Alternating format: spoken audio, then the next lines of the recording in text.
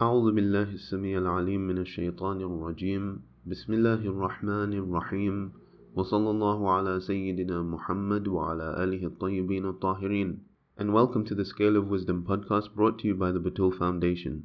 Continuing our discussion on Imam al-Mahdi Ajjalallahu Ta'ala Farajahu Sharif, the next subsection in Mizan al-Hikmah talks about something we can all identify with, and that is the difficulty of adhering to the religion during the occultation of the Imam. While you have the divine proof of Allah in front of you, adhering to the religion of Allah subhanahu wa ta'ala is something that is much easier for the faithful, as the divine proof and the divine guide is somebody who facilitates the believers reaching their perfection and reaching the perfection in their faith. However, while the divine guide is hidden from the believers on the material plane, it is only natural that the world tries to fill that void. And so one of the consequences of the Imam being in occultation is that it is harder to adhere to the religion of Islam. But those who are able to adhere to the deen in his occultation have a certain strength and are able to cultivate strong iman, strong faith. In a tradition by the Holy Prophet ﷺ, he is reported to have said, "By him who has sent me down as the bearer of good news, certainly those who are steadfast in their belief in him during the occultation are dearer than red sulfur." So as we can see, this hadith is specifically talking about faith in the Imam during the time of his Ghaybah are very praiseworthy, because believing in the unseen, believing in something that's not right in front of your eyes, is something that is no doubt difficult, unless of course somebody has the intellectual certainty and the spiritual certainty.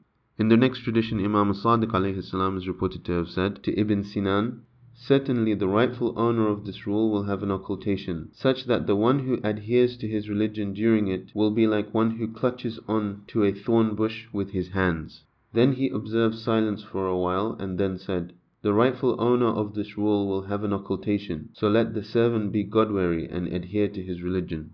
So here the Imam explains the difficulty of holding on to the religion during the time of the occultation and likens it to somebody holding a thorn bush in his hands, which of course your natural reaction when you hold on to a thorn bush is to let go immediately, but holding on to that thorn bush entails some kind of difficulty.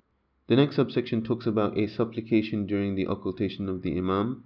Imam al-Sadiq alayhi salam is reported to have said to Ibn Sinan, "You will be afflicted with an obscure matter that will leave you with no sign to indicate to the solution, nor a leader to guide the way. None shall be saved from it except one who recites the supplication of the drowning person."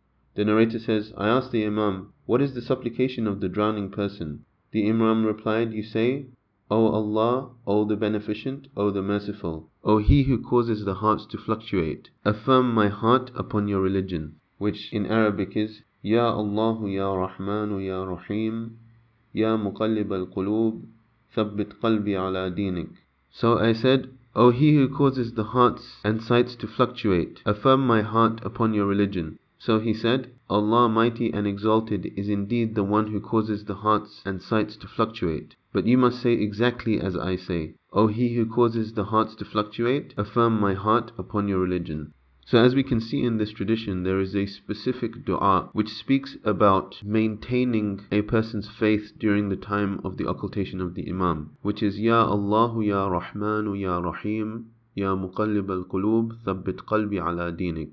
And it is a specific formula because when Muhammad ibn Sinan repeats the dua, he added something of his own understanding, which is correct about Allah subhanahu wa ta'ala. But the Imam tells him that for this specific dua, he should not add or subtract anything. It is a specific dua and a specific formula which is general for the believers to recite, and this is something very important in the science of dua and dhikr, and especially concerning the duas and the dhikrs that have come from Ahlul Bayt. There are specific formulas that have specific results. So this is a very important dua to have by our sides during the occultation. The next subsection talks about actively anticipating relief, meaning actively anticipating the emergence of the Imam from his occultation.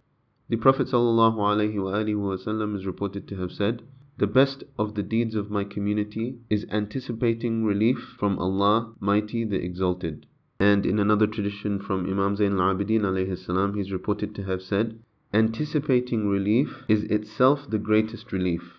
And this is a very, very interesting tradition. Because, for example, say you hadn't seen your relatives for a long period of time, and you were waiting for them to come and visit you. And I said to you that you're waiting for them to come and visit you is itself one of the greatest reliefs.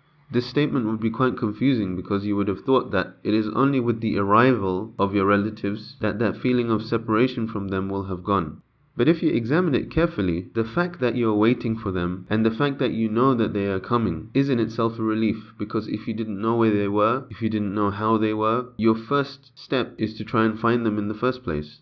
So belief in the Imam in the time of the Ghaybah and actively waiting for him to emerge is a kind of relief in itself, because you are certain that there is an Imam and you are certain that there is a divine guide, and that divine guide, even though he is in occultation, that doesn't mean that he's not doing anything. Whereas if you didn't know the Imam of your time, then you would have a serious issue, because we have a hadith narrated by all Muslimin that a person who dies without knowing the Imam of their time dies as if they were not born in Islam. So having belief and faith in the occultation of the Imam is a kind of relief within itself. And there are more meanings to this hadith, as somebody who actively waits for their Imam has a connection with their Imam. So it is not like they are completely separated from him at all. In the next tradition, Imam Sadiq alayhi salam is reported to have said, "One who dies anticipating this rule is the one who will be with the Qa'im in his tent. Not only that, but he possesses the rank of one who fought with the sword in the presence of the Prophet ﷺ." So you can see here that waiting for the emergence of the 12th Imam is a kind of struggle. And that struggle here in this hadith has been equated to actually fighting by the side of the Holy Prophet ﷺ, as the companions did at his time. If somebody truly anticipates the rule of the Mahdi, then it is as though he is already with him, both in terms of reward, but also there is a station where the occultation is not something that separates a person from his Imam. And this, of course, is a very high station, which requires a high level of purity and effort. Imam al-Kazim alayhi salam is reported to have said, "Anticipating relief is part of relief itself." So this is a very similar tradition to the other one narrated from Imam Zayn al-Abidin alayhi salam. The next subsection talks about the reappearance of the Imam after people's despair. So most people will not be able to keep that level of faith in the Imam himself due to his occultation. In a hadith, Imam Sadiq alayhi salam is reported to have said, "Certainly this rule will not come to you but after having despaired. Know by Allah, in order that you may be differentiated from one another." So that is that for the test of the occultation and the test of faith in this time to fully come to fruition, it has to come to a stage where people have despaired of his existence and despaired of his return. Because it is only then that those people that really do believe based on their intellect, their understanding and their heart following that intellect will be distinguished. In another hadith, Imam Rida alayhi salam is reported to have said, "Certainly relief will come after despair."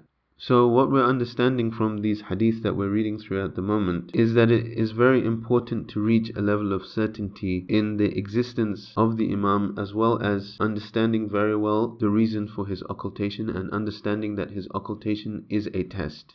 And of course, we already saw the dua that the mu'mineen have been equipped with.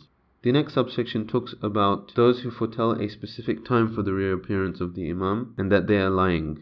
When Fudail asked, "Is there a specific time for the reappearance?" Imam al-Baqir alayhi salam said, "Those who foretell a specific time are lying. Those who foretell a specific time are lying. Those who foretell a specific time are lying." So the Imam alayhi salam repeats the fact that those who foretell a specific time are not telling the truth 3 times in order to stress that point.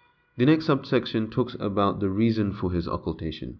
In a hadith, Imam Sadiq alayhi salam is reported to have said, "The Prophet ﷺ said, 'Verily occultation will be necessary for the child,' meaning here the Mahdi. At which he was asked, 'Why is that, O Messenger of Allah?' He replied, 'He will fear for his life.' So one of the reasons for the occultation is the fear that the Imam has for his own life, because as the savior of mankind, he has many enemies.